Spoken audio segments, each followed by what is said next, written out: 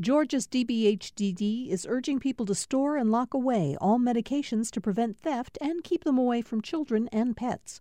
Old medications can be disposed at Dropbox locations. Dropbox locations can be found at opioidresponse.info.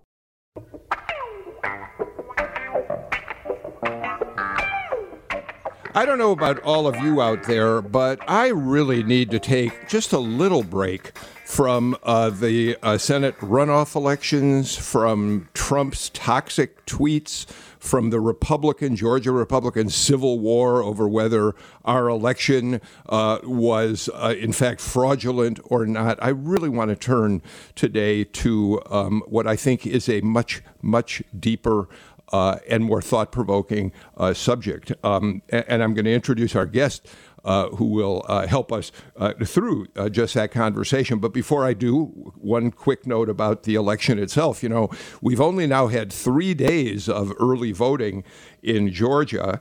And absentee ballots are now coming into counties across the state. And we've got some pretty interesting data. More than 914,000 people in the state have already cast their ballots either in person or by mail, which suggests what we've said for the last couple of days here. There is still a huge appetite for voting in this runoff election between the Democratic and Republican candidates. And of course, we'll get back to that tomorrow and in the weeks ahead before the January 5th runoff election. But I'm really thrilled, and I've been waiting to do this for quite a while now, to introduce to our show Dr. Gerald Walker, who is a professor of creative writing at Emerson College. He is a prolific essayist. His essays have appeared in the Harvard Review, Mother Jones, the Oxford American. He appears in anthologies of the best American essays frequently. And he's also the author of 2 memoirs that talk about what has been his very interesting life. And I hope we have a chance to get to some of what he talks about in his memoirs. But today, we want to talk to him about his new book, How to Make a Slave and Other Essays, which, as I said in the introduction to the show, was nominated and finalist for a National Book Award this year. Gerald, I am so grateful to you for spending time with us on the show today. Thanks for being here. Thanks for the invitation, Bill. I'm happy to join you. So let's start with something that you and I have in common. We're of different generations. I'm older than you are, but we both essentially are from Chicago. But the Chicagos that we grew up in might as well have been completely different cities. I grew up just north of the city in Skokie, Illinois, and then moved to the north side of the city itself. You're a South Sider. We have very different experiences of what Chicago was, don't we? We do. And I think there were traces of your version of Chicago in my neighborhood when my family first moved there back in 1970. It's the area called South Shore. It was probably 99.9% white, middle class. My family was the second black family in the neighborhood. The other black family lived next door. And within a 10-year span, pretty much every white family had moved out of that community, and the economic base collapsed, and it was soon to be one of the most notorious inner-city slums in the history of this country. You talk a lot about your experiences of growing up in an inner city neighborhood. You call it a ghetto in the book. By the way, is ghetto an acceptable word these days? Until I'm told to stop, I'm going to keep using it. Yeah, but you're black and I'm white, and I wonder if coming out of my mouth it's different than coming out of yours. No, I think this is a democratic program. I think we should both be able to use the same language for these experiences. Okay. So you have the green light for me to use it. All right. Okay. So let's start talking about your experience. As I said, by the way, and I don't want to spend a lot of time on this because there's so much to unpack in terms of the essays, but your 2 memoirs, you write about a remarkable way in which you grew up. You were black and poor on the south side of Chicago, And yet your parents joined a doomsday cult run by Herbert W. Walker, a white, essentially racist, who believed the end of the world was coming in 1972. And you say at one point in one of those memoirs, it was really confusing. You're confused all the time. I can imagine that would have been the case. It was a pretty confusing thing. Not at the start, though, because, as you know, when you're born into a religion, it all makes complete sense. It's not until you get a little older, you look around, you realize that you're the only family that you know who believes the world is going to end in a few years. And also, there weren't a lot of black people in this cult. It is, in fact, a cult. And the founder of it, Herbert W. Armstrong, believed that the world in 1972, Jesus Christ would return, and the people who had been chosen, such as my family, would be taken to a place of safety while the world fell to chaos and ruin for 3 years. And then in 1975, Christ would return and say, for the rest of you, here's your chance. I'll save you if you come with us. And my family, by being one of the chosen ones, would be sort of supervisors over the people who had come to the calling at this final opportunity. And you say that facing doomsday as a young boy, you had mixed feelings about it. First of all, your parents were blind, and they were promised the return of their sight when the world, following the end of the world. And so you had sort of these ambivalent feelings, I think, about being afraid of the end of the world, but also recognizing that your parents were going to receive a great gift as a result of it all. Exactly. Well, it was a good news, bad news situation. So the good news is that the good news is that when the world ended, your parents would be able to see, and they could see their 6 children for the first time. And the bad news is that the world was ending, and so you have to take one with the other. And so it was a confusing thing. It was a scary thing, even though. I mean, if you're promised as a kid the world's going to end, but it's going to be a perfect place when that happens. And famine will be gone, wars will be gone, everything's going to be at peace. But it's a scary thing to imagine the skies opening and, Christ and God and whatever else descending, regardless of the good things you're promised. That's a frightening prospect. And I recall that every time there was an intense thunderstorm, I would think, this is it. This is it. And it didn't happen. It never happened. So I wanted to talk just a little bit about that story because it strikes me, at least, that growing up with that sort of prepared us for understanding about you, that you view the world in complex ways. Your philosophies of life, the way you would see race, black race, white race, is more complicated, I think, than many other people's. And I have to tell you that I believe that How to Make a Slave and Other Essays is truly essential reading in 2020. And I think it is not because you have some linear way in which you lay out the path to racial reconciliation and racial justice, but for just the opposite reason, because you make us aware of how complex our thinking, both black and white, is about race. Fair enough statement? It is fair, and I think that's because a lot of white people find race confusing, and I'm here to tell you a lot of black people find it confusing too. And we're struggling trying to figure out how to make sense of it. What's the best approach to deal with people who have different experiences, different culture, different beliefs. And I recall that when George Floyd was murdered during the summer, there was a big run on black bookstores, and everybody was trying to find black books to get the answers for this stuff. I hope they found them, but I suspect not, because a lot of this is it's a puzzle. And we simply don't have all the pieces at our disposal, or we don't know which pieces fit which spots. There's not as neat as we would like to believe. So I have some answers in my book, but I have probably more questions. So let's talk about a couple of the seminal moments in your life that you recount in essays in the book. You were selected to be a student at the Iowa Writers Workshop. For people who aren't familiar with it, it's probably the single most prestigious writing program in the country. It is it's a program that is long on discipline, making sure you are you know your craft well. It challenges the thinking of the students who are part of it.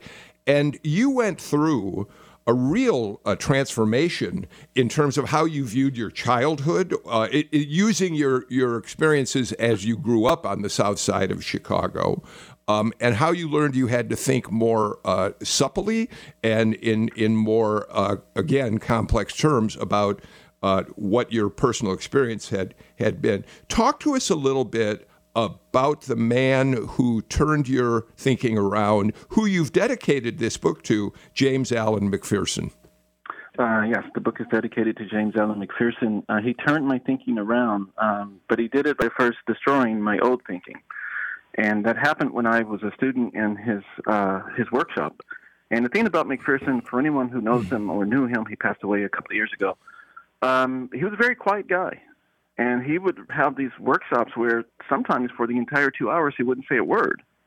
And I was disappointed in that when I had my first class with him. I thought, this guy, he's a Pulitzer Prize winner, a MacArthur genius, and he doesn't speak a whole lot.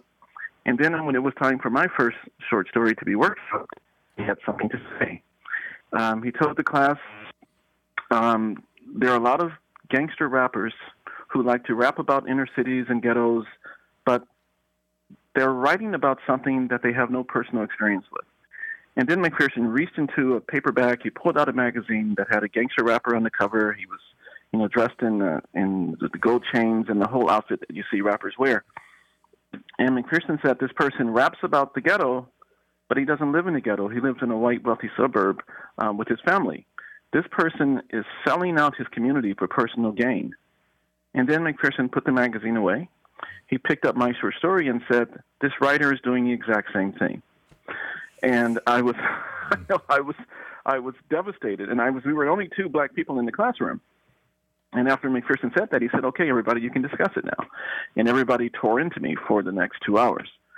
And I was so angry about that I did not sleep that night. I called McPherson. I demanded to have a conference with him. I met him in his office. And I told him, I'm writing about my people, my community, my experiences. I am not selling out anyone for anything. You were wrong about me. And then he got upset, and he stormed from the room, and he was chased by the director of the program, and they finally calmed him down. And he came back in to talk to me, and he said the thing that would change the trajectory of my entire writing career and even worldview. He told me, stereotypes are valuable, but only if you use them to your advantage. That they introduce readers to what appears to be familiar territory, but once they're in that territory, you have to move them beyond the stereotype. You have to show them what's real. And I asked, what's real? And he said, you. And I didn't know what he meant by that, but I thought about it for a long time. And I went to see him, and he worked with me for 2 years studying. And what he wanted me to see was for me to make it out of that community on the south side of Chicago, and for African Americans to endure 400 years of the brutalization of slavery and to come out of it, that by definition, we have to be more than the sum of that brutalization. And what I was doing in my short stories was focusing on all the hardships and the evils of whites and everything that goes wrong for black people in this country, but I was not focusing on the strength and the resilience and the courage and all of the positive attributes that made it possible for someone like me to make it out of the inner city slums and before McPherson into the writer's workshop. So that ended up having an enormous impact on your writing. I'm also curious how it impacted you as an individual in terms of did his words give you an empowerment that you hadn't felt before personally? Did it change your perspective on yourself as an African American living in a largely white world? Oh, it did, because it allowed me to stop seeing myself as a victim, and also to not accept pity from people who believe that I should be unhappy about my circumstances, I should be angry about my circumstances, and I should be bitter. when just the opposite is true. I have a lot to be proud of, a lot to be thankful for, and I am not a victim of anything. And I am not someone who is interested in or is seeking anyone's pity. And that's how I lead my life. It's the theme of my material as a writer, but it's also my worldview. It changed the way I move through space, and not just what I put on the page. One of the most powerful essays in the book speaks to that very directly in terms of how you share that with white people who want to talk to you about your being a victim. The essay Dragon Slayers, you tell us that you were at a Christmas party and the husband of a fellow faculty member came up to you and told you that you should hate all white people. And your reaction was, why should I hate all white people? He said, well, because of slavery. And you went on to explain to him, I wasn't a slave myself. But there's if you don't mind, I don't know if it works without reading it directly, but as you're talking, he says to you that all white people are your oppressors, and a woman walks by with a tray of canopies. What do you say to him at that moment? I actually have the passage right before me. She was holding a tray of canopies. Good. She offered me one. I asked the man if, as a form of reparations, I should take two. It's one of the laugh out loud moments in your book. But there's where it's so important that you tell us, and it is a theme of your work, that we cannot, any of us, blacks or whites, approach the black experience in America as only one of victimhood. Now, here's my question about that. Do you think that if white people like me read that, we take ourselves off the hook as having been guilty of bigotry, repression of blacks over the? How are we to approach that and understand we still do, in fact, have a responsibility for what's happened to black people in this country? Well, I mean, I think the thing about victimhood is that it only really works if that's the only thing that you consider. If you think that this one thing and this one treatment is the primary cause in my life being a certain way. Sure, whites have been guilty of many atrocities in this country. That happens all the time. It happens on a daily basis. But that's not the sole defining trait of African Americans. It's one of many things that blacks have to deal with, just like whites have to deal with a zillion different challenges and obstacles.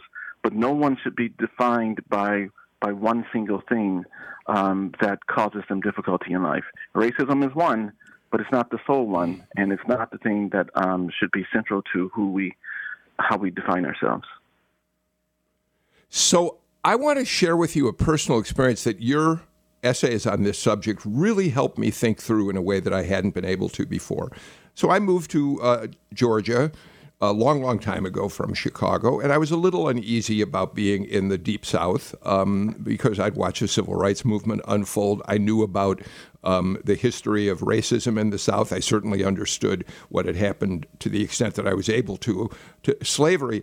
But when I came here, I had a hard time reconciling that dark past with an understanding of the great things that black culture was able, we found from black people living in those conditions in the South, black literature, black music, black foods, all of that worthy of great celebration, but hard to reconcile for me with that past in which such horrible things happened. And your writing about this really helped me put that together in a completely different way. Well, and I think that goes right back to your prior question. There's so much more to what it means to be an African American. And most of that is what African Americans have decided about themselves, not what whites have done to or decided about African Americans. And so if you look at the culture, if you look at the music, the dance, the language, all the contributions blacks have made to this country, there is a tremendous amount to be proud of and happy about and thankful for as African Americans that have absolutely nothing to do with some wrong that whites have perpetrated against the community. All right. So again, that's a theme that runs through most of the essays in this book. If it's okay with you, I'd kind of like to unpack some of the other moments in the book that really struck me, and Amelia Brock, our senior producer, read it too. We talked about the book for more than an hour yesterday. We were so fascinated by what we were learning. First of all, why don't you tell us what How to Make a Slave refers to? How to Make a Slave that statement. Yep, it's the line came from Frederick Douglass, who was, of course, a slave, and at one point when his master was about to beat him for, how many times this has happened in a slave's life, but he was about to beat Frederick Douglass for something, and Frederick Douglass had enough. And so he said, you have seen how a man was made a slave. You shall see how a slave was made a man. And he proceeded to beat his master half to death. And that was a moment where he decided that I'm standing up, even if it means death, that I will no longer allow someone to treat me less than a full human being. And it's a turning point in his life, and I think it's something that it would behoove African Americans to keep note of. There was another turning point in your life that's addressed in an essay about a trip you made back to Chicago with both. You have two sons and your wife. And you talk about you were going back for your mother's 80th birthday, and you were dismayed by the fact that she had chosen, in terms of her living in I think it's an assisted living facility. Is that basically what it was? Mm-hmm. Yep. Okay, so you describe the experience of driving through the south side of Chicago years after you had left Chicago, and the fear that you felt with your family for being in neighborhoods, and especially the neighborhood where she had chosen to live, that you knew to be dangerous. And we all know that Chicago has been just, it's so sad for those of us who grew up there like you and I did to think about what's happened to the violence on the south side of Chicago. But you put it in a context that makes me realize these fears are not just from white people going into neighborhoods they consider dangerous. You and your family went through the same experience. We were horrified at the prospect of returning to Chicago. And I think, a reason for that is we are not immune to what we see on television either. So we see the reports of gun violence in Chicago, of gang violence, of murders. It's on the news all the time. Donald Trump talks about it. Go to Chicago, you're going to get shot. And you see that. And so despite the fact that I was raised in this community, I also started to believe those stereotypes about the community.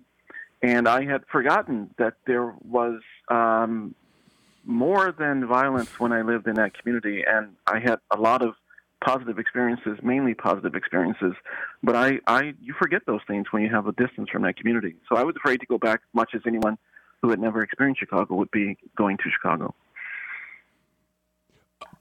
And so you went to this, as you were driving to this, you tell us in the essay, it brought you back to the moment I was thinking about this other very important experience in your life, transformative experience in your life, when you were a young man on the search for some cocaine. What happened? Well, this it's a longer story, of course, which is why I have the two memoirs prior to the essay collection. But we mentioned the cult that I was in. When I realized that the cult was a cult at the age of 14, I left it. And the thing about having the one thing that you believed your entire life yanked from you is that you have this void that needs to be filled.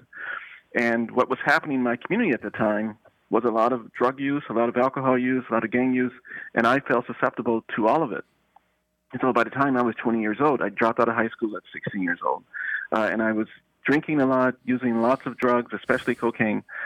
And one day when I was about in my early 20s, I received a phone call from a friend of mine who started selling cocaine. And he asked if I wanted some, and I said yes, but I don't have any money. And so he said, come and I'll give you some on credit. And so I went to his place of business, and I had to go through a dark alley to get to his third-floor apartment.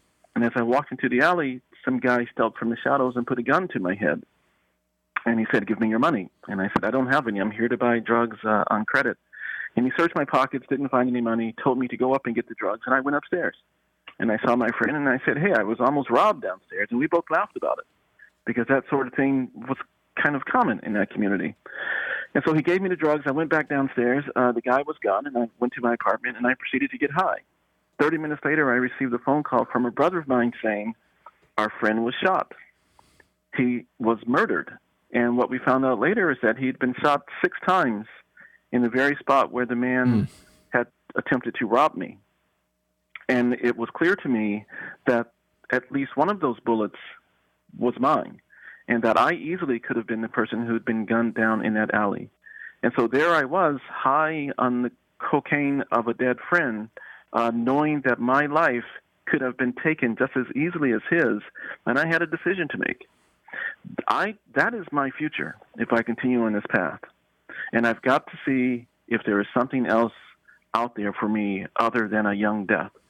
And I went to my window in my 16th floor apartment, and I opened it, and I dumped the cocaine out, the remains of it. And I have not used it since.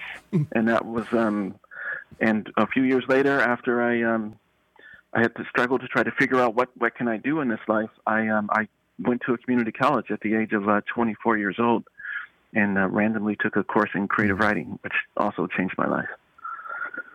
Which has completely changed your life and made you one of the most celebrated writers of essays in the country. I got to get to a break in a minute, but I do want to tell you one thing that your story about the drive through Chicago with your family reminds me of, and see what you think about it. When I was about 20 years old, which was a long time ago, and I was determined to see James Brown live in concert. And I saw that he was playing at the Regal Theater, which is at 47th and what was then known as South Stony. It became MLK Boulevard. Yep.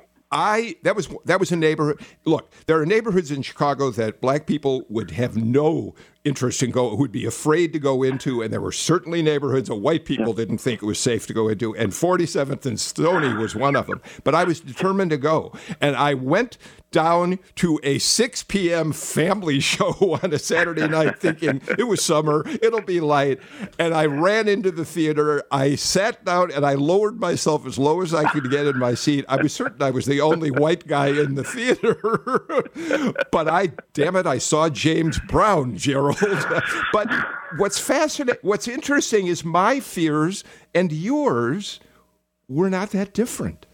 They're not that different. As soon as you said 47th and Stony, I thought I wouldn't go there. Are you kidding me? I don't care. Right. I'm not giving my life to James Brown. That's right. Gerald, I have to tell you, it was worth all of the sweat and fears I had. All right, we got to get to a break. We'll be back in a minute with more with Gerald Walker.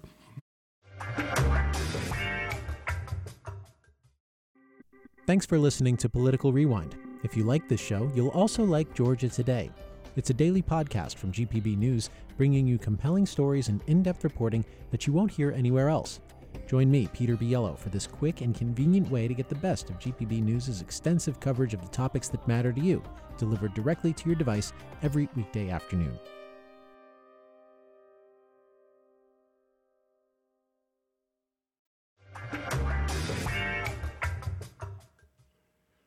We're back on Political Rewind with Dr. Gerald Walker. He is the author of How to Make a Slave and Other Essays, which was nominated as a finalist for a National Book Award. By the way, the memoirs that we talked about a minute ago, one is called The World in Flames, A Black Boyhood in a White Supremacist Doomsday Cult, which sounds, I couldn't help but immediately think about Spike Lee's Black Klansman when I thought about that one.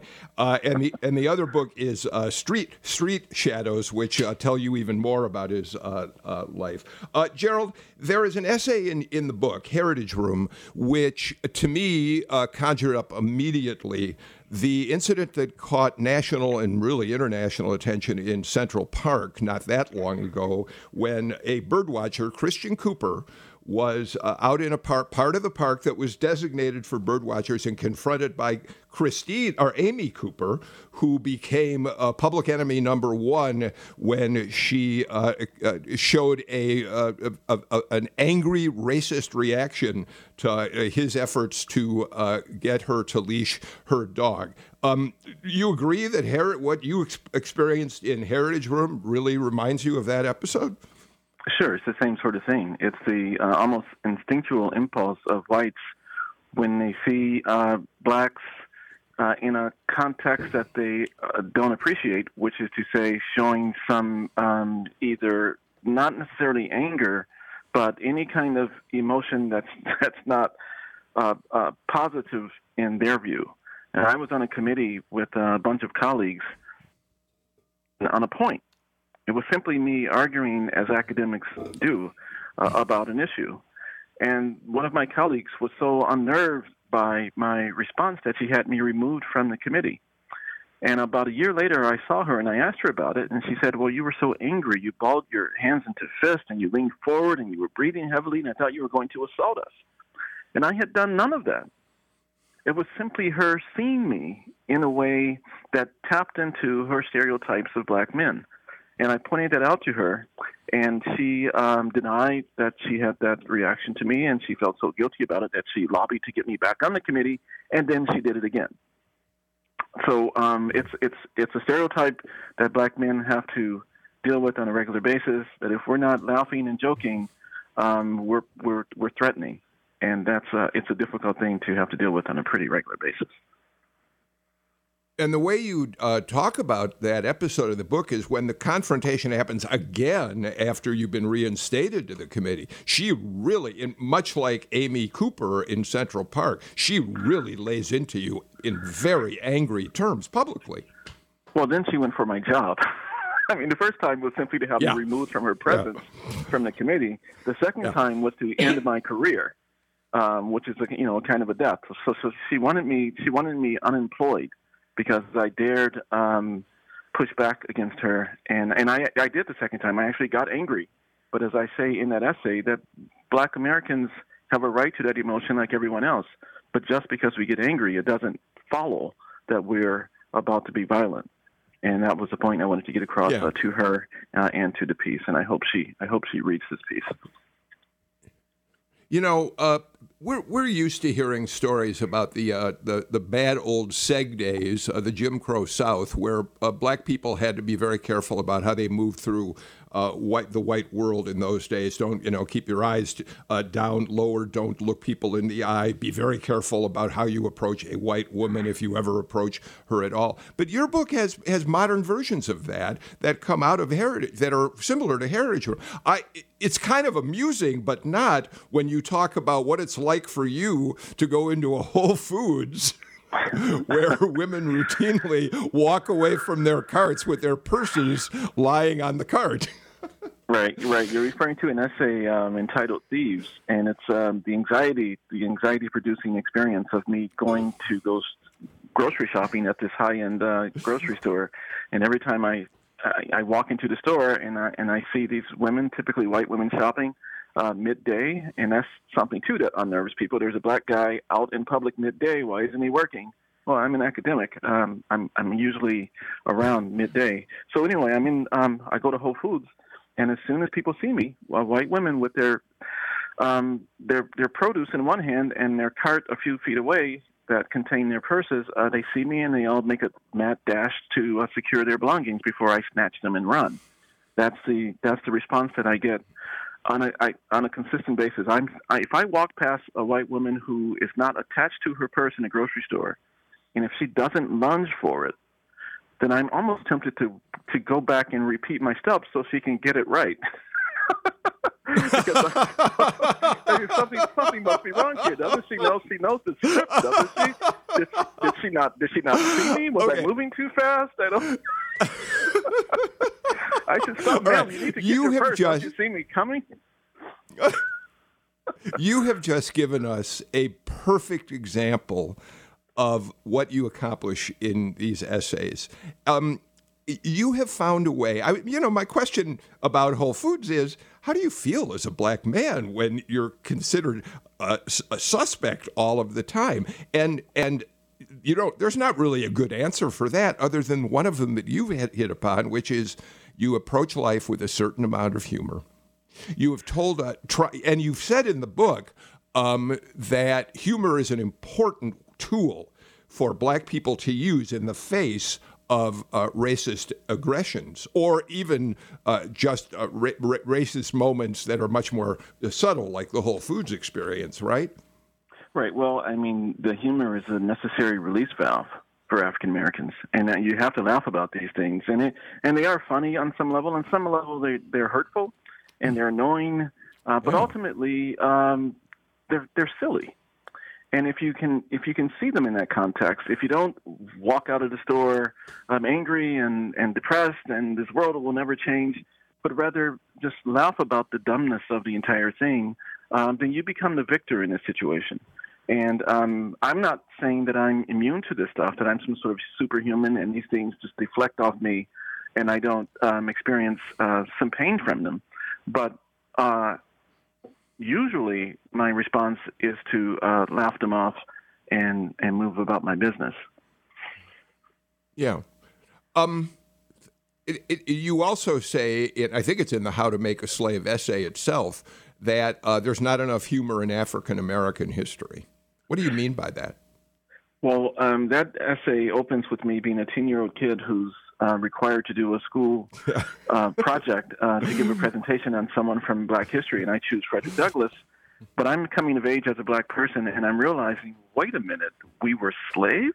Like this is my ancestry, and so that's kind of a depressing thing when you realize that this is the way people see you as descendants of this thing that happened, this bad thing. And whenever you talk about Black history, it's usually in the context of some atrocity, some bad thing that happened. And I'm realizing as a young person, there's not a lot of funny stories from back then. You can't go back in Black history and say, boy, wasn't that funny, when it just doesn't happen. And I also, just as a person who studied African American literature in college, I grew weary of reading novel after novel, book after book after book, and just coming away so depressed about everything that is negative about the Black experience being the primary subject of these works. And so what I was determined to do with this book was to show that there are some funny things in the Black experience, and that Black people always find the humor in these tragic situations. It's that combination of tragedy and humor that is probably one of the most identifying traits of African Americans through time. And I have to say, you have a wicked sense of humor. I mean, the funny moments are really, really funny. And one of them, I think, it's funny, but it's not. How do you pronounce the name of the haircut that you talk about in your chapter on the way in which your hair was cut as a young boy? Collision was the name that the barber gave it. Our barber, and it's probably true of all barbershops in Black communities, he would make up names for haircuts. And one of the names he made up was Collision, which was simply a bald head. And my dad would always choose the Collision because he didn't want Black kids having hair for some reason, so I had to have my head pretty much shaved for the first 10 years of my life. And then I finally vowed I would never, ever have that happen again. And then, as you find out in the essay, it happens again, quite by accident. We won't go into it because I really want people to buy your book and read it. I will only say this, Gerald. Your experience of the collision at a point later in your life, at an important moment in your life where you are appearing in a prestigious setting, cannot help but remind anybody who reads your book of what Rudolph Giuliani just went through in his infamous news conference, in which he melted in front of our very eyes. Would you agree? I think I feel like we ought to give the audience a little bit more of the story. All right, go it? ahead. Okay, I thought you were trying to save it. Of course. I was trying to save it, but there are 18. Read the other 17 if I give away too much on this one. No. You've got to read all of them. You got to read them. You got to read. And there's some important details on this one that I'll leave out. But after I decided to never again have my head shaved, I went to a barber when I was in my early 20s. I nodded off in the barber's chair, and he proceeded to give me a collision. He shaved my head against my wishes. And so I was pretty upset about that. And I later, when I started cutting my son's hair, because I resolved to never go back to a barber again, and that meant that I couldn't take my sons, and so I cut the hair. I still cut the hair. They're 18 and 20 years old, and I still cut the hair. I'm an expert at it now. I've been doing it for 20 years, 40 years now. So one day I gave my boys a haircut, and this was the eve before me giving my first BIC reading at a major literary conference I'd been invited to. It was the next day, and I started to give myself a haircut, and the clipper guard fell off, and the clippers slid right across the crown of my head and made a big bald streak right on the eve of this presentation.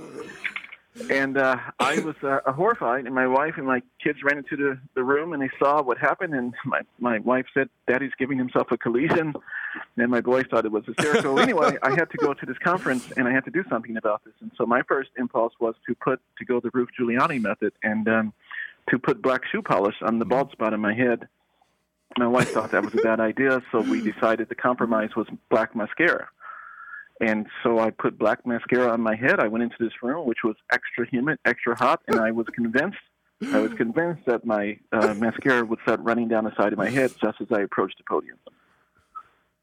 Yeah, hence the Rudolph Giuliani comparison. Thank you for sharing that story with us. Let's get our final break of the show out of the way, and we'll be right back with Gerald Walker.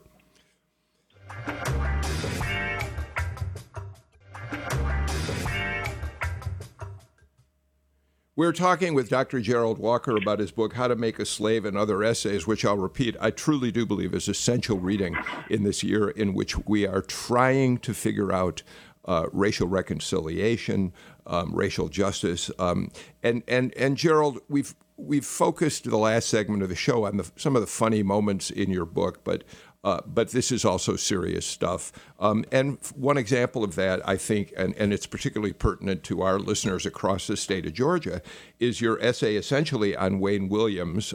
You talk about watching that case from afar. You talk about your stereotypical notion of the kind of serial killer who would go after young black boys.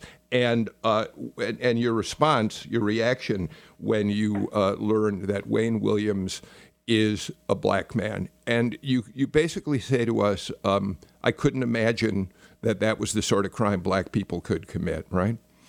That's true. It was inconceivable. And one of the things that black people discussed often when I was growing up was that there are two types of crimes. There's crimes that everybody commits, and then there's the deviant stuff that white people commit. And we simply could not conceive of ourselves as doing the type of murders that would help us be on the list of people with, like, serial killers. And believing that Wayne Williams was guilty of this was a difficult pill to swallow for blacks, because we simply didn't believe that we could be that kind of evil.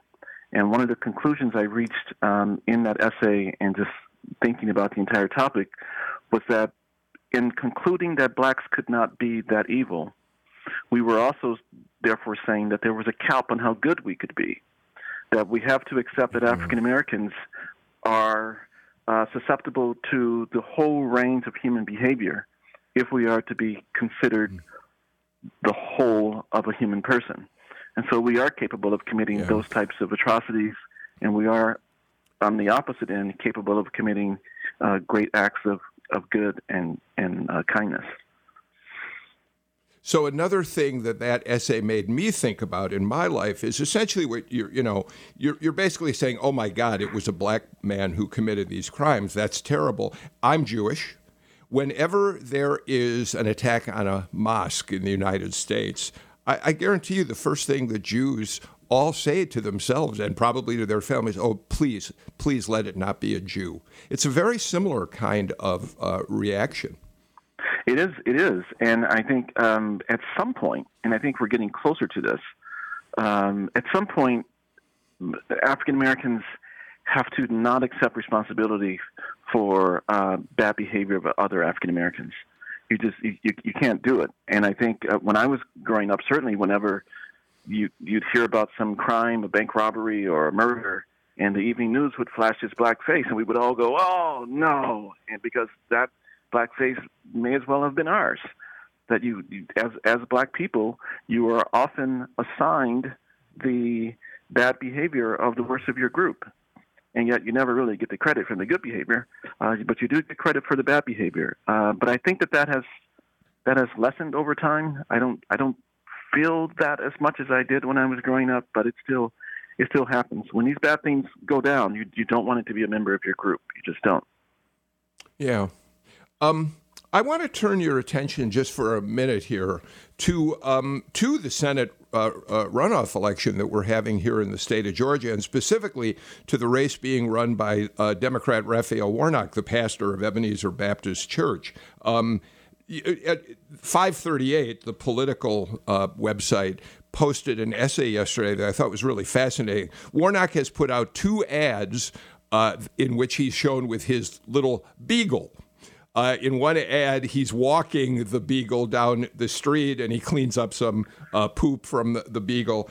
But the point has been made that he is not only trying to counter the incredibly negative campaign being run against him by Kelly Loeffler, but it also changes a stereotypical view of how white people see blacks. This is a beagle.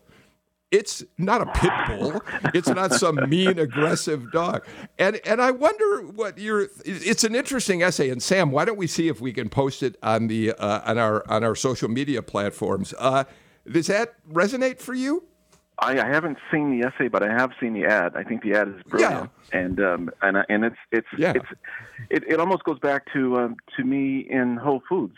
I mean, you see this thing; it's ridiculous. He could have reacted with anger, and he could have been upset, but he made fun of her. He ridiculed her, and it accomplishes 2 things. It refutes the claim, but it also shows that he's capable of rising above it. We don't have to get all uptight and angry about these things. We can mouth it off, call it for what it is, absurd, and then think about the larger issues. We've got just a few minutes left, and again, sticking with this theme that not everything that you write about is funny at all, although you use humor brilliantly. Your essay, Race Stories, it's another example of you facing a racist incident at the college at which you teach, at Emerson. I think it was at Emerson that this happened. It was. Yes. Without going into detail, you're on your way to a faculty dinner, faculty members of color, as you say, and a security guard stops you, says you're suspicious. This is another example of racial profiling. But I think what matters most about it is the last line of this essay, and it's something that Amelia Brock really found important. You say, talking about these stories of profiling, everyone knows how race stories like these begin, after all, but we do not know how they will end. That is a really evocative and important statement, it seems to me, especially as we look at the George Floyds, the Ahmaud Arbery's, and the year that we've gone through in which blacks have been, in fact, killed in confrontations with law enforcement. What does that line mean to you? It means that these things can turn on a dime. That I walked away from the security guard who stopped me and I went to my meeting. I could easily have been headed to the morgue. You don't know. Black males are stopped by police on a much too frequent basis. Often, usually, we walk away from these things, but sometimes we don't, and it's a crapshoot. So you don't know how these things will end, and you always have to take that into account as a black person when you try to navigate your way through them. First of all, as we come to close, 2 questions. Number one, what are you working on right now? Do you have a series of essays? Do you have a larger project you're working on? I think our listeners would love to know what's next for Gerald Walker. I'm an essayist through and through, and so my next book already underway is another collection of essays. I've got to tell you, one of the things, in one of the reviews I read of your book, people compared your work to George Saunders, who has been a guest on this show and who's one of the most fascinating thinkers I've ever had the privilege of talking to. And it strikes me that being compared to him is an honor for you as well. I think it's probably only an honor for me, so that's pretty great. That's a great positive way to end this fabulous conversation. He's one of my heroes. Yeah, mine too. And we are coming to the end of the conversation. But one last question, and we don't have a lot of time. Are you hopeful?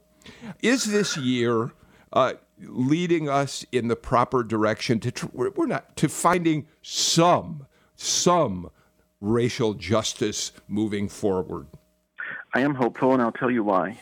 I'm hopeful because I owe it to my children and my children's children to be hopeful and optimistic, just as my slave ancestors owed it to me to be optimistic about what would come of them, and they were. Gerald Walker, that's a wonderful way for us to conclude this conversation. I'm so grateful to you for joining me and for giving us so much to think about.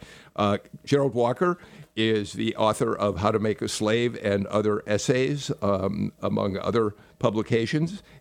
He, again, was a finalist for the National Book Award for that book, and I'll say it one more time. It's essential reading in 2020. We're completely out of time. We're back talking politics on Political Rewind tomorrow. In the meantime, I'm Bill Nigut. Take care. Stay healthy. Yes, please wear a mask and start thinking about when you are going to vote. Thank you, Gerald. Appreciated having you here.